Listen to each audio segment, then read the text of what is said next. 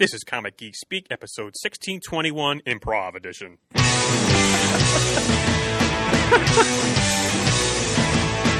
got it on Wednesday, and you was talking about it going to the volume up. These guys will talk about it, everything that geeks love. From cakes to laser beams, opinions like the seasons on everything you read. And comics, movies, games, toys, artists, Comic Geek Speak, Comic Geek Speak, Comic Geek Speak, Comic Geek Speak, Comic Geek. Uniting the world's mightiest heroes. This is... I'm Brian Chrisman. I'm Shane Kelly. I'm Adam Murdo. I'm Peter Rios. Comic Geek Speak. And welcome to the show. Hi, ho. We're not sure what we're going to do here. This is We're here. maybe it's maybe musical show. You never know. Improv. We sing, we dance, we do a little romance. Bop, bop, bop, bop, bop, I bop. think with the last part. Maybe for you, I'm married. I meant here on the show. Okay. Well, so anyway, we had a plan for an episode. It didn't quite come through, so That'll come through later. hopefully so. We're here, so let's do a show. I don't know. Is everything going to be a surprise? Make a movie. Yeah, it's going to be a podcast. ending everybody. And me. So To the anyway, world. Da, da, da, da, da. so we have on the show Peter the Rios. How you doing, Peter? Hey, let's do it for Gene Wilder. Okay, sure. Why not? I saw Wayne's post about favorite movies, and I kept meaning to go back to it and post a picture of a movie and what I like, what my favorite movies were about it. And one that I don't think anybody would think of was Hanky Panky. I love Hanky Panky. Gilda Radner's in it, and Gene Wilder gets totally innocent, and he gets caught up in this whole spy thing going on. Any chance that sucker's on, I'll watch it. It's not the funniest breakout comedy kind of thing. It was completely different than anything he had done. And Gilda was on it, so it was a lot of fun to watch. But I'll watch that anytime I can. Of course, because Gene Wilder passed away yesterday as we recorded this, and we were talking more before we came in here, and I got scolded quite murd-like for never having seen not only Willy Wonka. You got off easier than you would have gotten if Jamie were here. You never saw Willy Wonka ever. And Young Frankenstein. Oh my God! I know. That's my favorite. I mean, bits and pieces. Never saw the whole thing all the way Oh, through. that's but I was saying, a Halloween ritual. I love Silver Streak. I haven't seen that one, but Silver I love Streak's Silver great. Streak. Very good. So was Stir Crazy, and there was another one that they did after that. You said See no evil, hear See no evil, hear no Because evil. Fuzzy Wuzzy was a woman. Peter posted that on Facebook. Yeah. I saw that in a movie theater, actually, and that line broke the house. Oh, man, Stir Crazy. I was looking that through was fabulous. some of his, and I didn't know about, there's something called The Adventure of Sherlock Holmes' Smarter Brother. I know of it. I don't know that I've ever seen it. I'd be interested to see that one. It had Dom DeLuise in it. Yeah, and Madeline Kahn Oh, yeah. and Marty Feldman. Oh, Marty Feldman wow. was- There was also one he did in more recent years with, is it Mary Stuart Masterson? He played a cartoonist, a newspaper strip cartoonist, and I think his name was Duffy in the movie. I have to look that up too. I didn't get that far in my looking at it. But that was a pretty good movie for something newer. I want to say in the 90s that came out. I'll watch that one too when it's on. It's a lot of fun to watch. It's funny stuff happens in that one. The Woman in Red, I love that one. That's a great movie for odd weird shtick. So looking that movie up, it's Funny About Love, the one you were talking about. Okay. Leonard Nimoy was the director. Yes, and that's the picture I saw recently. I couldn't figure out what they did, and I didn't. Again, I saw it during the workday, and I didn't get to look up and see what that picture was from. That would make sense. Yeah, I enjoyed that movie. I think I went to the theater to see that, just because Gene Wilder was in it and he hadn't done anything for a while at that point. Yep. He'd kind of all but let his acting career lapse because he was so busy campaigning for a cure for whatever it was that took Gilda Radner away from it. And I think he actually suffered from a form of Alzheimer's? That's what ultimately took his life. But I mean, earlier, one of my coworkers yesterday looked this up on her phone. He had a form of sarcoma, I think. And he, around the same time that Gilda Radner died, he actually beat it. Wow. Went into remission. And then he started doing activism to try to find a cure for the disease that killed Gilda Radner. And I think that's the reason why for much of the 90s he wasn't doing much acting. God, I love Frankenstein. And I remember when Peter was doing that as a production down at the theater, he really wanted you, Mert, to go out for the role. Yeah, I'm sorry I couldn't be a part of your cast there, Peter, but I couldn't even get to see the show in the end because we just dragged our feet, tried to get ourselves out there, and you warned us, but the tickets sold out from under us. That's okay. At least we got to see the Music Man. Actually, it's a good segue because we went to go see the Music Man not too long ago. All of us in the room. So much fun. As well as Matt. That was a lot of fun because that was my first time seeing it in any way, shape, or form. That's crazy. Yeah, Oh, I know. There's plenty of things I want to see. I'm not very cultured, obviously. Oh, the Music Man. That's a lot of fun. Pick a little, tuck a little, pick a little. And there were even little comic book references. Oh, yeah. So, why don't you talk about it, Peter? Well, the first one is actually in the script.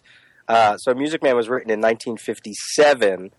Prior to 1957. That's when it was on Broadway. And it takes place in 1912. So some of the references are a little out of the timeline. But like an anachronism, I guess. In Trouble, he makes reference to Captain Billy's Whiz Bang. It was a comic that introduced Captain Thunder, I think, first, and then Captain Marvel. I forget. I can't remember. Well, Captain Billy's Whiz Bang wasn't actually a comic. It was like a little humor magazine, like a digest-sized joke book published on a monthly basis. But yeah, it was the foundation of Captain William Fawcett's publishing empire that ultimately gave birth to Whiz Comics and Captain Marvel. Right. And that's where Whiz Comics title came from Captain Billy's Whiz Bang. And then the second one was just something I threw in as sort of you could almost think of it as like a segue into a scene where a bunch of people are watching ladies perform this very modern-esque, at the time anyway, little celebration. And they started off with one, and then two, and then we cut away to another scene, and we come back, and she says 51, and then she says 52. 52. Oh my God! When I heard 51, I looked at Shane and Merton. Oh my God, 52!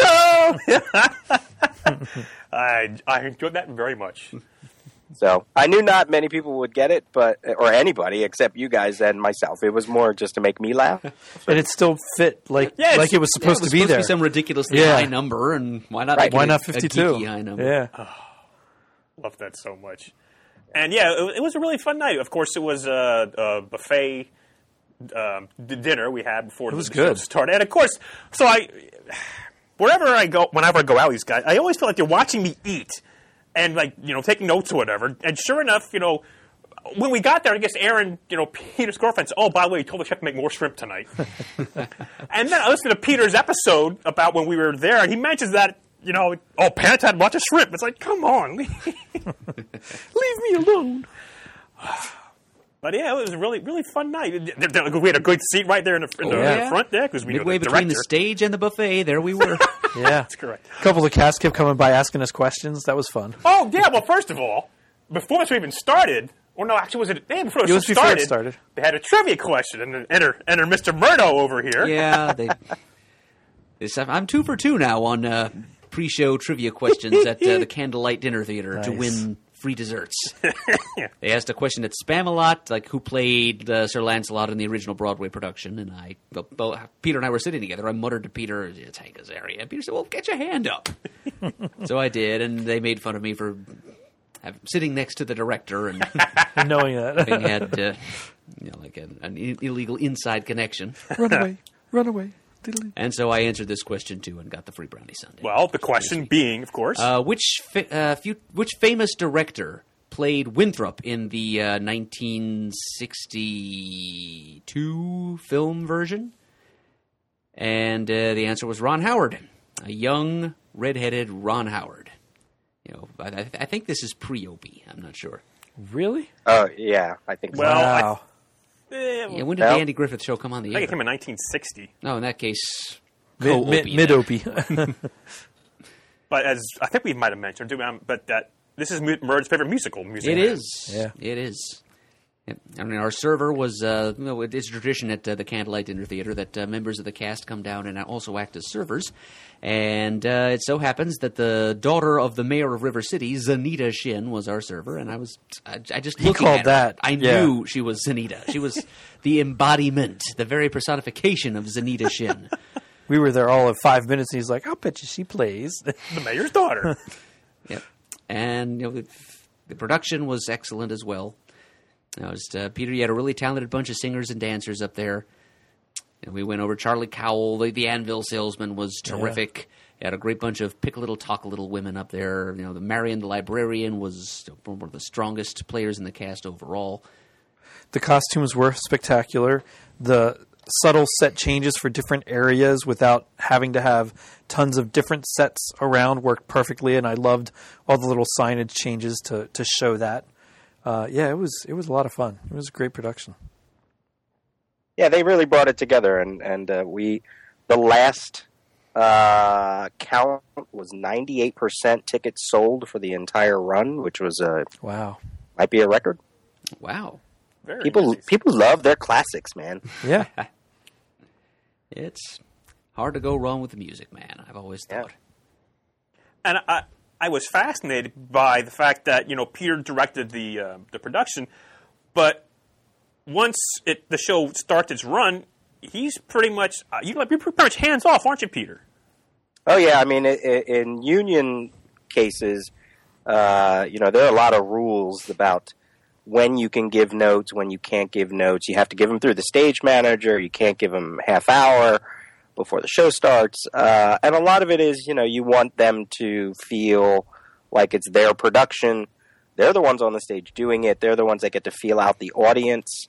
So at some point, it's there's a quote that I always like, that a director abandons a show on opening night. Doesn't necessarily, because it's like you just got to stop working on it. But then it's really up to the cast, and they're the ones that have a feel for how the show moves and how it moves backstage and on stage. And if I'm not up there doing it, I'm not really going to have that sense. I know what the pacing is, and I can sort of give them notes on what's working and what's not working. But you got to let the show grow. You got to let it settle in. And, so I try to not see the show the second weekend after it opens. I let them, that way they can go have fun and keep to what I want them to do, but, don't go crazy. I know you talked about how you brought some of the action off the stage and around in front on the sides and stuff. I really enjoyed that. I like it in any production that I've ever seen, when people come off the stage and go through the audience in some fashion. So that was a lot of fun. Yeah, I'm like Todd McFarlane. I break the panels. Nicholas, didn't somebody ask you for some sort of instrument or whatever, Murd? There was an instrument. There was directions. Yeah, that's right. Harold Hill himself came down off the stage and offered to sell me a Larousophone. Oh, yeah. It was a French version of a sousaphone. And once or twice he commented about how quiet the audience group, was. Yeah. We were in awe of the production. It was good. Poking it was his a lot of fist right fun. through the floor. Well, again, do I hoot and holler? Yeah, Peter! Or like, I don't know. I just enjoy. I laughed when I felt I needed to laugh. I thought you were going to do doing your bit Freebird! down there. I mean, even at the intermission when they were drawing tickets, I laughed, and the guys said, "Yeah, keep that up." I've always been told if anybody needs a plant in the audience for a good laugh for a comedian, I'm your man. Basically. It's all those years of watching Ed McMahon. My laugh is quite infectious. There's no cure for it. So anyway, it was really funny. It was. And Matt seemed to enjoy himself, even though he sort of protested a little bit. Yeah, well, he took the seat with his back to the stage, so That was by design. yeah. I think we let him have it. That's right. Well, it was because I got there first. Ooh, I'm going to get this seat. And actually, I should have we actually talked it away down. He said, "Can you give me a bit of a buffer between me and Myrna in case you start singing during the show?" So I forgot about that entirely. He didn't get it. Yeah, he didn't. And he was very acutely aware of my humming and tapping my foot along with all the musical numbers. Yeah. And once I caught wind that he was aware of my doing this, I did it even louder.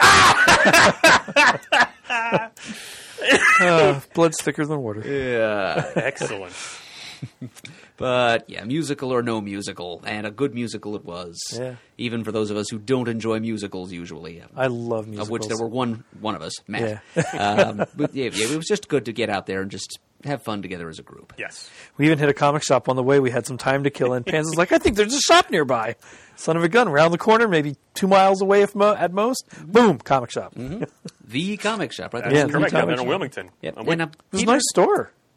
Yeah, Peter, you mention was made that there was another pretty good comic shop in that area, but a little further away. Well, I mean, that one you're talking about, the one that's in the strip mall, right? Yeah. Mm-hmm. Yeah, that one is, that's literally right around the corner from the theater. It's fast. It's really great. They have a lot of signings and special events and clubs, book clubs. Every now and then they break out their 50 cent collection. And I know the last time I was there for a 50 cent sale, they had modern stuff even. Wow. You know. It was like spillover stuff, right? Like stuff they ordered too much of. The other store is, it's called Second and Charles. Oh, I know of that store. Yeah, it's not necessarily a comic store. It's a used book, DVD, records. Video games. Mm-hmm. And a lot of stuff that you find in the back of the previous catalog. Yeah, so you can go and they often will purchase things from you, and you can either get cash or, like if you bring a whole bunch of DVDs that they want, or movies, CDs or records or old books. So you can get cash or you can get credit, and I want to say the credit you get a little bit more if you use credit. Yeah, I believe that's correct. So their comic section, they have all the new stuff. They have back issues, and every now and then they'll have a whole bunch of boxes. If you look through, they'll have 25-cent comics, 50 cent. It's been skewing up to about 75 and $1, but when I first went there maybe 2 years back, I came away with about $80 comics, most of them for 25 cents. Nice. So I think I barely broke $20 for because of the few. And some of them were great, like prestige comics, $4, $5 comics. Every now and then I would catch one of those $8 comics of reprints of something I would want, and there it is for 50 cents. It's like, of course I'm going to buy it. Yeah, there's one close to where we were always at soccer tournaments near Christiana, and there's one out towards York in Pennsylvania too. I've spent hours in there looking at books. I found some old book club hardback Star Trek novels from 70s, 80s, whenever they were first coming out, and I picked up a couple of those when I found them. It's a lot of fun to look around there. You can find some neat stuff. Yeah, every now and then I'll take a 20 and I'll walk out of there with 40 books, 50 books. So I'm not sure how widespread it is. I know, like you said, it's here. I know there's some in like the Allentown, Bethlehem area. I want to say there's only 3 or 4. I don't think it's – I mean, I could be wrong, but whenever I saw a flyer, there were only a few stores listed on the flyer. It wasn't like a chain across the country kind of thing. But maybe it is, and they only advertise in blocks of the area they're in. Yeah. I mean, I don't do the conventions thing anymore, right? Like it's been a long time since I've been to a convention. Pants, I know you're going to Baltimore, but for me to pay $45 for a ticket to get in, I might as well just go take that to Wild Pig or somewhere. Yeah. That hurts going as time marches on. Yeah, it's tough, but some of these conventions, like I really do like Baltimore. It probably Baltimore is my favorite. Behind Heroes Con, I think Baltimore is my favorite convention to go to. First of all, it's in a wonderful location right there down by the harbor. Love Baltimore It's Harbor. easy for me to get to. And it's so much. I mean, in the last few years, they've started adding some celebrities, which I don't necessarily mind. No. But it's still very comic-centric. They added 60 comic guests these last week or so. I mean, some big names. So I really, and there's the great back issue shopping there. Sometimes you get it corresponding with the Diamond Retailer Summit. So there's a lot of more. Like, I think Dave the Dio's going to be there Friday. You get some of the muckety-mucks showing up every now and then. Sometimes it corresponds with the Yankees game, which there's can be travel hectic. The Yankees are in town this weekend. Some really great panels. I think I'm going to. I didn't look at the whole schedule, but I think there's like an Archie panel I want to go to. I think Mark Wade's going to be on that panel. Like looking at that. I really do love. I've been going to Baltimore. I think. I want to say it's the longest convention that I've been going to, not necessarily consecutively, but that I've gone to that I still go to. I think the first one was like 2003 I went to there. I mean, I used to go to Pittsburgh all the time back in the late 90s, but that sort of fell off and it got bought out by Wizard. But I still love going to Baltimore. And now the last few times it's been 3 days. Yeah. I've never gone to one for 3 days. I've gone to some of them in Baltimore when they were 2 days, but never. Once they added the third day, I just can't get there all 3 days. Yeah. Most times I get there on a Sunday, and I was planning on this year with I always take Ben down, and I was considering Ben and or Matt, whichever one wanted to or didn't want to, but I think I'm actually going to miss it this year because of their schedules now that school started. I don't think I can make it. I think they have too many games going on. As long as it's happening on Labor Day weekend, I can't make it at all. Yeah. It's a great, true comic book show. Yeah, and I mean, my friends Chris and John are flying in for the show, so we're all staying together downtown. And that's if you do, if you do stay overnight, the harbor is just so much fun to go walk around. Plenty of places to eat, see, hang out. Even if you just want to sit by the water, go to the aquarium. It's a lot of fun. The aquarium's awesome. National Aquarium. Yeah, that's a lot of fun. The dolphin show at the end is always great. I love it down there. You're going to go Buzz? Probably. I'll see Buzz and chat with him a little bit, because we chatted a little bit out in San Diego, but I didn't get to have him stand still for too much, like go out and like get a dinner or whatever. Yeah. I think that's the last time I saw him was last year's Baltimore. I got to talk to him for about a half hour while he was drawing. God, I love watching him draw stuff. Go out and have some crab. Yeah. Yeah. But yeah, Baltimore's such a great show and such great deals if you're looking for that, especially on Sunday. I love when trades and stuff start going even cheaper on Sundays. I always find a good Justice League back issue down there. I usually go through the whole retailer section at once all the way through and start jotting down aisles and store names, so to speak, so I can go back and compare some prices. And I usually get one really good back issue sometime from Baltimore. Well, it's a good show. Send me your list and I may. There's a couple issues I'm looking for. All right. Well, just can't find around here. Yeah, I mean, a couple things I'm looking for. Nothing too specific, but it's just, you never know when you're going to come across some great deals for. And I think Sunday's the quote kid-friendly day. Yeah. A lot of fun there too. They do a lot of activities for kids. My boys have always enjoyed going down there when they do. One of the first times Ben went down, Peter Mayhew was a guest, and he was on like a golf cart going from where he came out, I guess, of the into the convention center and to where he was going to sign. And he's sitting on the back of it waving, and he kind of waved specifically at Ben, and Ben's like, "Oh my God, that was Chewbacca!" He was kind of cool. I got to see Kate Cassidy down there last year, and I took Ben for a surprise. He was thrilled. He's got a big smirky grin on his face, like, "Oh God, I'm really here." Yeah, Candace Patton from The Flash is going to be there, and Haley Atwell's going to be there. I really wanted to meet Haley Atwell. Yeah. You need to see Ramona Fradon. I went. I did that last year. I got a Batman sketch. Yeah, I mean she's 89 now, and go pull out your Aquaman or your Metamorpho and get her to sign it. Or when I went up to her to see what sketches she had, of course it was Sunday, and she goes, "I'm really sorry, I don't have much left." And there was one Batman. I'm like, "Oh my God, this is perfect. You do not need to apologize to me for anything." I said, "I'm thrilled just to get one and meet you."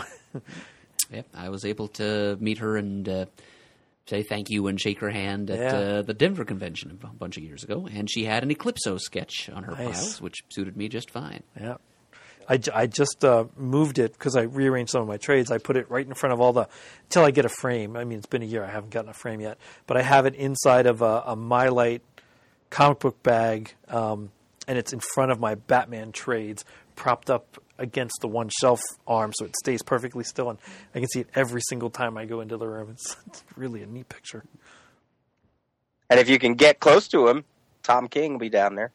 He might be busy this year. Well, yeah. We've been in communication. We're trying to get him out. We try to get him out in San Diego. So I have his number. So we're trying to get together down in Baltimore at some point. But yeah, he's just exploded. Absolutely. Good for him. I mean, absolutely. We talk ad nauseum about the Vision and Grayson and so forth. But he's fabulous. Sheriff of Babylon is awesome as well.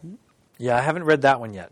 I started some of the Vision, and I now have the 2 missing issues from Omega Men that I didn't have, so I'll sit down and read that. I'm glad he's exploded the way he has. It's and fabulous. this other little indie book he's on, what's it called? Oh, yeah, Batman. Yeah. I can't imagine what it must be like for any creator that isn't that kind of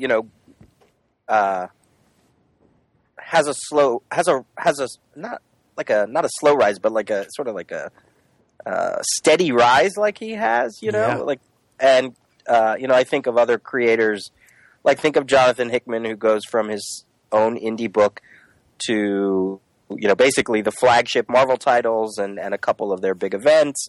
But to write Batman, I'm sure he's already thought of that too.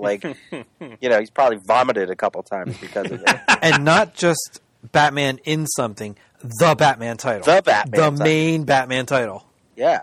And he has to steer the ship. And look, I worked on a production that had a lot of input from the people who footed the bill, and when they start having creative input and artistic impulses, it makes for a really hard, process. So there you are writing arguably, or maybe not, the flagship character of DC Comics. And obviously because of his merit, it's not like they just gave it to him try this out, kid. He obviously proved himself, showed that he has chops. And then to write Batman in one of their bigger, publishing events with DC Rebirth, and all of it just, he's got to pinch himself every now and then, or yep. I'd be in the tub naked crying, oh God, what am I doing? And talking about proving himself on something, man, Grayson was out of this world. Such a great title. If you haven't read Grayson, but you like Dick Grayson as a character, man, pick that book up. It's a lot of that. I would put up there for a smaller run on something, and that's just the way it is when Rebirth came about. I'd put it up there with things that, like Our Man, that 25 run of Our Man that I love so much. This is top-notch stuff. I absolutely love what he did with him and Tim Seeley. Tim Seeley, right? Yeah, that was they did with Grayson. Such a great book. Yeah, artwork by Mikel Janin, I think. Which was great. Oh, yeah, very sharp. All fabulous. Yeah. And think about it, a book like Grayson, even though Dick Grayson is such a pivotal DC character, the book itself, the title itself, probably they were able to get away with a little bit more than they would on a more quote unquote important book. Yeah, possibly. Certainly, Omega Men the same way. They, which was evident because they said they were going to cancel it, and then fans were like, no, and then they brought it back. Vision, I could see being that way too. Kind of maybe people are a little more hands off editorially. Which probably is the reason why a lot of his writing, also collaborating with Tim Seeley, probably, look at all the collaborators in comics. They usually churn out, if not high-grossing comics, interesting comics, right? Not that you need both, but because you get to bounce ideas off somebody, and collaboration is always great. Yeah. So, but not Batman. They're probably watching him on that one. Yeah, keep him on a slightly shorter leash, I imagine. Having read one or two samples of it, it does seem like it's a little. He's not being quite as experimental as he was on something like Omega Men or The Vision, for example. But it's still good, solid, wholesome superhero comics. Yeah, and very well done. I can't even figure out how I did it with Omega Men. I was going through back issues, and I'm such a mess with my organization right now as far as new stuff coming in that I have this shipment here, this shipment here, this shipment here, all in short boxes, all kind of there. And every few months I get together and start combining it all to figure out what I have and don't. And all of a sudden I'm looking, I'm like, I'm missing 9 and 11. How the hell did that happen? Crap! So I'm going through trying to find where I can buy 9 and 11 from, and I found it. I'm right here. He's going to Baltimore. Going to Baltimore. Well, I have them now. Oh, you have I found them. What about those Vision issues? I have 4 and 5 of the Vision I can't find anywhere. Well, well, I'll get there. I was going to get you a list. All right. Definitely Vision in 4 and 5. I'll be sending you mine later on. Okay. I've got a couple people all over the country looking for that one. I've been to... I'll text before I buy it and make sure you know. Oh, absolutely. I've been to King of Prussia, Plymouth Meeting, Pottstown, both in Reading, and any online store that I normally would buy from, which would be like an eBay, a Mile High, a My Comic Shop. None anywhere at all. eBay, I can find it, but it's like $15-20. I'm like, ooh, I'm not quite ready to pay that for it yet, but it's coming close. I don't know what's up with issue 4 because I need number 4 Vision too, and I'm calling it first. Yeah, no, that's fine. I'm just confused. Like, I just when you said it, I was like, oh, well, that's weird. Because so did I. I wonder if it's not because 1, 2, and 3. 1, of course, traditionally sells better because it's number 1. 2 usually drops off. And maybe people kind of fell away from 3 and 4 and 5, and then all of a sudden... Wait for the trade. Yeah. Wait for the trade, which is... I wanted a nice collection of it, and then you were talking about his letter pages. I'm like, oh, God, I got to get it now. Maybe it took 4 months. I mean, the demand is building in the opposite direction. As it's crescendoing as the print runs are decreasing. You get to issue 6 or so, you get the trade out, and everyone goes gangbusters, and then everyone starts buying it up. I'm like, crap. Because it was all over the place about how that first trade premiered so high on the booksellers list. Oh, just fabulous. I couldn't have been more happy for Tom if it wasn't happening that I could get to announce it to him or something, man. Anytime he posts something, I'm like, oh my God, there's something else exciting going on with his books. It's a lot of fun to watch all of this unfold for him. Yeah, really, if you watch when Diamond puts out that their top 300 list, which no one should ever. Don't play the stock market with that list because it's never fully telling the tale. But between that list and seeing retailers talk about comics, it takes them 2 to 3 months to figure out what really their readership is going to buy, their customers, I should say. Everybody's ordering blind, Like if we order from DCBS, we order issue 1. Sure. Then we have to order issue 2. We don't even have issue 1 in our hands until maybe 3. Yeah.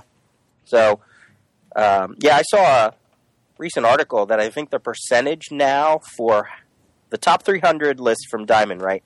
I think now only really covers maybe somewhere, I think it said somewhere between like 55 to 65% of comics that are actually all sold. When you add in bookstores and reorders and overseas, right? Because it's just the North American market. So that doesn't include digital comics, I don't believe either.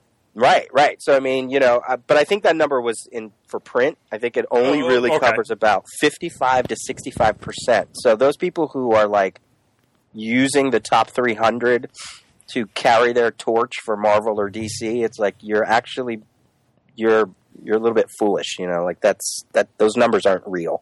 I mean, they're real, but they're not real. So talking about ordering stuff, I did my previews order finally late, but I got it in. For the first time in probably a year, I always, and I've said this before, I would go through and put everything on my list that as I'm going through previews, I just add whatever strikes my fancy and like. And I had been doing the Rebirth bundles because it's a great price and you get everything at one shot. Well, after my first run of this time, I was between some of the new Marvel stuff I was picking up and some trades I wanted to get and the DC stuff and a couple independent things, and all of a sudden I'm at like $245. I'm like, all right, well, this is not going to fly. So I start taking stuff away. I finally took all the bundles off. I went back and I went through those DC titles that I really, really want to read. Now, again, I've only read the first issue of some of these things, and like Peter said, you got to wait 2-3 months to get to the next where you're in the cycle. Unless it's a twice monthly book. Right, but I only get my books once a month. I can't bring myself to do more. But you get 2 at a time, then. But I get 2 at a time. So okay. But if you get monthly, then you're in almost 4 to 5 books. So then I'm progressing that way, and I got it down to $112, but it was hard. And I picked out I know I want Batman and Batgirl and the Birds of Prey and this and that. There was a good 10-12 issue not this title list that I went off of, and then I'll see how I can stick to that or not. Plus the Marvel stuff and plus some indie stuff, and oh god, that's the hardest month I've had in a long time, trying to whittle that down to almost nothing. Boy, that was tough, and there was no way it was going to go through with that first draft because I think my hands had gotten chopped off with that. I couldn't believe it. I just could not believe it. But there was a lot of good stuff and a lot of good prices on trades. I took most of those off because some of them were things I had and I just wanted the nicer format. Oh, my goodness, Shane. But if it's a nice, good hardcover or a trade paperback, like I wanted that Adam Strange Silver Age. I don't have any of those. I got that one, yeah. I put that one off for now. I'll pick it up somewhere. I just could not do it. I couldn't bring myself to add any more. Not when I've come off of having months where it was like $50, $60. Yeah. Now it's almost twice as much in like a couple months because of the Rebirth stuff and other interesting things that have come along. I'm like, I got to come back again. I got to bide my time. And I love ordering the Marvel stuff when I do find things interesting because they give you the digital code right away.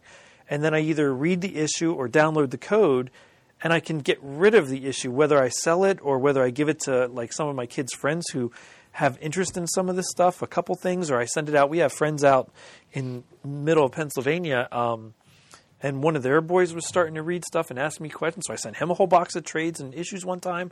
Like, that's the kind of stuff I love to do, so I don't mind necessarily buying the Marvel stuff because, especially with this digital code stuff, I can download that and then I have it to read whenever I want if I want to reread it and do something else with the issues. That's the one thing I think DC's really lacking in yet is that digital frontier for like what Marvel did. And that's fine. That's not what they want to do. That's not their model. And hey, that's fine. It's the way it is. Makes no difference to me whatsoever. I know. Well, this episode has been sort of a mishmash, pulled together kind of thing. But while I have Peter on the horn here, and I don't want to put you on the spot if you didn't look at it, Peter, but did you see the article by Augie DeBleek about the end of big comic book journalism? I did not. Darn it. No, I didn't. Would you want to paraphrase, or do you want to... See, that's the thing. I'm going to look it up a little. I'm terrible at it. But basically, this is how he starts it out. He goes, "It pains me to write this, but it's just too obvious to ignore now." And then in bold letters, "Big web comic book journalism is dead as an institution." And he goes on talking about how CBR, Comic Book Resources, was just bought out, about how so much of the stuff is about movies and TV, whereas the actual comic book That news is something I found. And again, the article, if you go to pipelinecomics.com, just search for, that's the World of Comics. It's called The End of Big Comic Book Journalism. And again, it's much... I can't do it justice talking about it. I'm just not smart enough about that. But he makes some good, valid points, and I think if you have it ready, you probably should look into that. Yeah, I'm trying to speed read, like the guy from Great Space Electric Coaster? Company. Electric Company. Oh, yeah. Oh, Easy Reader. Easy Reader. Morgan Freeman. That's Yeah. But there was a speed reader on Great Space Coaster too, wasn't there? Asking the wrong guy, Shane. That one I did not get a chance to see. I stand alone. I mean, first of all, I'm glad that he's back writing, taking a look at the comic industry. I'm not going to say, there's no way I'm going to say, oh my God, CBR just did a redesign, so now comics journalism is dead, because it's not like they were the champions of comics journalism before the redo of their website, which, by the way, is horrible. But what is comic book journalism? I mean, this is the thing that used to always piss me off about the Eisners, where they would have a category for, best comics journalism, print or online, and they would give it to, a website that just had, a bunch of people putting out snarky editorials or whatever. And you have magazines like the whole Tomorrow's Slate that they produce an entire book devoted to one topic and doing interviews and research, and that's comics journalism. Just somebody writing 1,000 words, 2,000 words about why they feel mainstream comics sucks for the 28th time. That's not comics journalism. And also, sticking a microphone in somebody's face is not comic book journalism either, podcasters. You know which ones I'm talking about. Sorry. No, not you. Will you please talk to me? No, not you. Like people, they're like, oh, that so-and-so podcaster, that's a true journalist because he taught. I'm like, no, that's not journalism either. Somebody go look up a definition. Take a college course. Like, these aren't journalists, Comic book journalism, nobody's going out like Peter Falk with a. Just wanted to ask you a few questions here. Just one more thing. And then corroborating his whatever he finds from one person with newspaper, resources or other people, or go look at this expert and talk. Like that. Who does that? That's rare. But but people who I go back to Tomorrow's Publishing. They put out books where they talk and they talk to a lot of people and they make sure their sources are right and all that. And I don't know. There's every other week there's a discussion on Twitter about comic book journalism, and it's like, when somebody can put out a Netflix series like The Making of a Murderer, then that'll be comic book journalism. Like when you're truly investigating something, or like people, the way they slather over every little tidbit from Bleeding Cool, and it's like, no, that's not journalism either. And he doesn't say he is, but he's a muckraker. It's grocery store trash rags, when you go to Bleeding Cool. So now, comic journalism didn't even exist. Prove me wrong, fight me. Yeah, it's weird. It's frustrating. I love resource magazines. I mean, I love all that stuff but again, like, nobody's breaking Watergate, like that.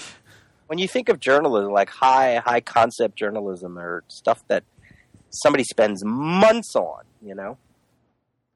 I don't see it. So, but yeah, the CBR website is horrible. I certainly agree. It's very difficult to find comic book news on any site. It's all TVs and movies. And I love comic book TVs and movies as much as anybody else, but boy, to try and find just an article and information about something upcoming is getting more and more difficult as time goes on. Yeah.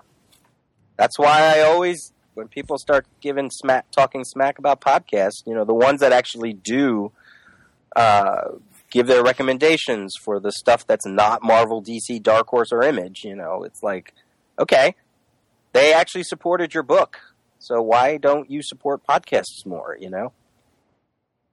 I actually, what's so funny, speaking of that, so I've been on a little bit of a kick in the past year or two about trying to find comics in previews that were from Latino creators or South American creators or Spanish creators.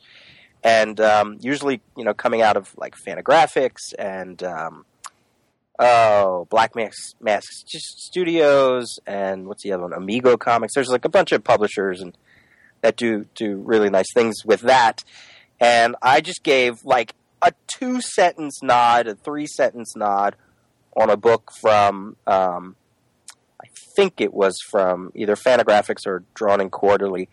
And it was a book by Ezequiel Garcia, and gave a little link on my site, right? And I got an email from him, and he said, "Thank you for recommending my book." Like, that was it. And I was like, "Oh my God, that's crazy." But like that to me, I think, or to go back to like our convention talk, like going through Artist Alley and discovering some creator and going, oh my God, that you're really good. And then all of a sudden, next thing you know, in about a year or two, they're doing major comics. So, I don't know. I think there's more out there that people could be recommending, and instead they're busy screaming on Twitter like I am at 3 a.m. Well, someone's got to do it at 3. Yeah. Speaking of, the high muckety mucks of the mainstream comics, guess who is getting a honorary doctorate degree from? So the school that I work at has a new president, so they're doing an inauguration, and they're handing out honorary degrees. Which I'm sort of like, boy, I wish you could have handed mine out too, so I have to pay so much for it. Honorary doctorate degree on Masters of Big Screen Entertainment. Guess who's coming? So, 3 years ago, Neil Gaiman actually spoke at one of the commencements, right? So every now and then we get, I think Linda Barry might have as well, but they're giving out an honorary doctorate to Mr. Stan Lee. Wow. That would have been my guess. Yeah. So, in October, I'll be sitting in the audience, That's awesome. I'm going to shout, Excelsior!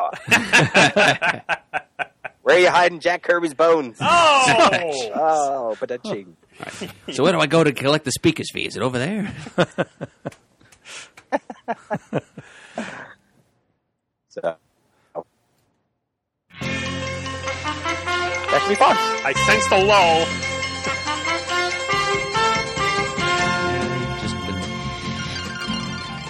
Yeah. Once again. Crouched and waiting to pounce by pressing that. Waiting for Murd to be in here and pounce. Time for our trivia segment, Muddle the Murd, where you can try and submit some questions to Muddle the Murd. And what they're playing for right now is still from our stash of artwork. We're playing for it now a Tom Hodges Wonder Woman sketch. And up again for his second attempt is Chris Brawley, a.k.a. Brawlinator on the forums. Brawlinator. All right. Question 1, pre-1970s Marvel. Black Bolt, ruler of the Inhumans, demonstrated the destructive power. Let me try this again. Pre-1970s Marvel. Black Bolt, ruler of the Inhumans, demonstrated the destructive power of his voice as an infant with a screaming temper tantrum. He was immediately placed under exile in a soundproof chamber until he could be trusted never to speak again, no matter what. At what age was he finally trusted to be released from exile? 52. No help from the peanut gallery. Somewhere in his teens, I think. I'm going to say 18 years old. Oh, 19th. Darn it. Black Bolt's father, Agon, greeted him on his 19th birthday with news of his freedom in the Inhumans origin backup tale originally printed in the Mighty Thor, number 149. All right. Question 2, 1970 to 2000 DC. In Superman number 308 from 1977, who convinced Superman that Krypton's existence was actually just a delusion that Clark himself had created because he couldn't deal with the fact that he was actually a mutant and not an alien from a destroyed planet? Interesting scheme. Haven't read that story. It's probably going to... I'll be interested to hear the answer, but I'm going to say Brainiac. Answer, Superman's cousin, Supergirl. Huh. She lied to him because she was concerned over his mental health due to his recent attacks on oil supertankers in an effort to defend the Earth against destroying itself with pollution. Superman is an eco-activist, huh? All right. 0 for 2. Question 3. Post-2000 Independence. In the recent... Well, you got to admit it's recent. I kid. In the recent Bloodshot Reborn Annual 2016 from Valiant Comics... That is recent. Our hero is dispatched to take out the Silver Lake Slasher, who is an obvious homage by writer Jeff Lemire based on the Friday the 13th movie baddies, Jason, who terrorized Camp Crystal Lake. What is the Silver Lake Slasher's name? Huh. Yeah, I obviously have no idea about this. All right, so if it's obviously a play on Jason Voorhees, what's a good play on Jason? Perhaps the name of another Greek hero? What Greek hero has a name common enough to be believable? I don't know. Theseus. No, Jacob. Okay. Even more obvious than I made it. Okay. Well, Chris. So, the Brawlinator has muddled the murd. Muddled the murd as I pass over the art to Murd, who mails it at his own expense to the winners of That's Muddled right. Murd. Comes out of my own pocket. Tom Hodges' Wonder Woman study in pen and marker. Heading your way, Chris. Congratulations. All right, and if you want to send in your own submission, please send your questions to comicgeekspeak@gmail.com. Well, you give the... Yep. Don't forget, it needs to be 3 questions, 1 Marvel, 1 DC, 1 some other company. They also need to break down time-wise as 1 question about comics prior to the year 1970, 1 question about comics between 1970 and 2000 inclusive, and 1 question about comics post-2000 AD. And please don't forget to include the answers to those questions. Yes. Just send them along to comicgeekspeak@gmail.com. Keep sending those submissions, people. It'll be something else from that portfolio of art and sketches that was sent to us by a mysterious donor. That's correct. I like Benefactor. Well, yes, okay. He has done a benefice to us, so yes, he's a benefactor too. Okay. So has anybody read anything recently want to speak about? Talk about. What's the matter with me? Peter? Nothing current. Yeah, me too. Oh, this has been the summer of Infinity Inc. for me. Because I just, at the last Wild Pig sale, I finally completed my run. So I've been sort of marching through that over the past couple of months. And I'm about halfway through. I think I'm into the late 30s. It's the story where Infinity Inc. and the Global Guardians team up to take down the modern-day inheritor of the old Injustice Society of the World team, Injustice Unlimited. So it's artwork at this point by... It started out with Jerry Ordway art, of course, in the first large arc. But by this point, it is Todd McFarlane breaking the panel borders, as Peter mentioned earlier, and doing some really creative things with page layouts, too. And Tony DeZuniga, the late classic artist, did a lot of stuff for DC in the Bronze Age. He was doing the inks over McFarlane's art by the late 30 issues of that series. And it's going through the growing pains of It's a series about Earth 2 characters somehow surviving and living on for several years after Crisis on Infinite Earths. So it's interesting to see how it weathers that transition. And then this is the kind of thing that Peter and I will probably talk about on a Crisis Tapes episode at some later time. But it's been fun. And the ride, as I've said, is only half over because the series lasted past its...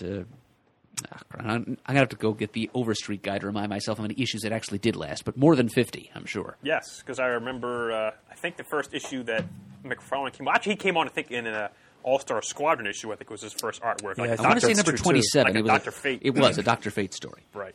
Because I always, when I look at original art, whether it's online or at cons, it's like, oh, this is a great page, and Infinity Inc. Oh, it was done by McFarlane. There goes, I'll never get that because it's, That just jumped that. 53 issues. 53, excellent. I have, and this is where maybe you guys have read more of this than I did.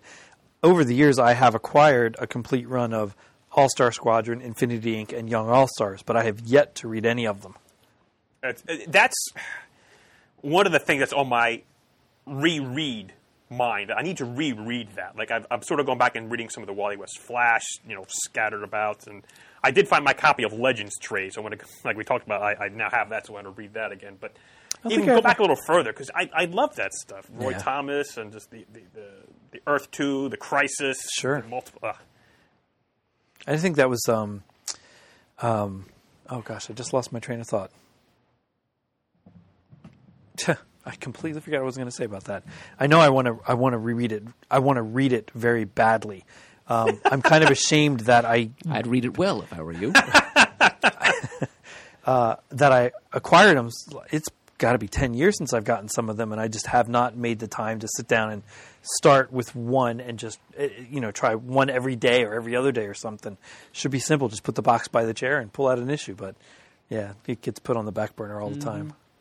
Look, this is how I think of it. Everybody's got to go shit once a day. So take a book. And that's at least one comic you can read, or if you're like me, about 3, because I stay on for about 30 minutes. So. And then you take a shit. Oh, gosh, Peter, as we get older, some things just don't change.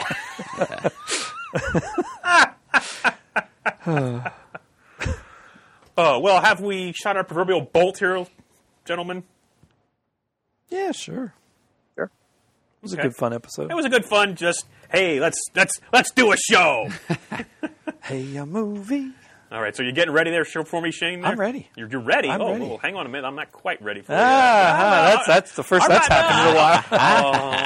All right, you wise guy. Here we Waiting go. on you, Mr. Pants.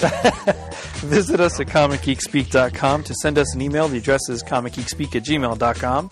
To leave a voicemail, the number is 267-702-6642. Stop by thecomicforums.vanillaforums.com and let us know what things you have to say about our Hodgy Podgy episode. Follow us on Twitter, like us on Facebook. Thanks to everyone who contributes to the episode by benefacting or sending in questions. Please continue to do so.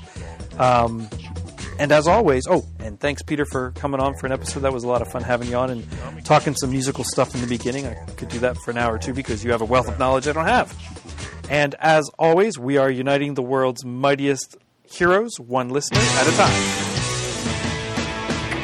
You did! You got it on Wednesday, and it was like about it going to the bottom. These guys will talk about it, everything that geeks love. From cakes to laser beams, opinions like the seasons. I didn't even give Peter a chance to say bye or anything. Just boom!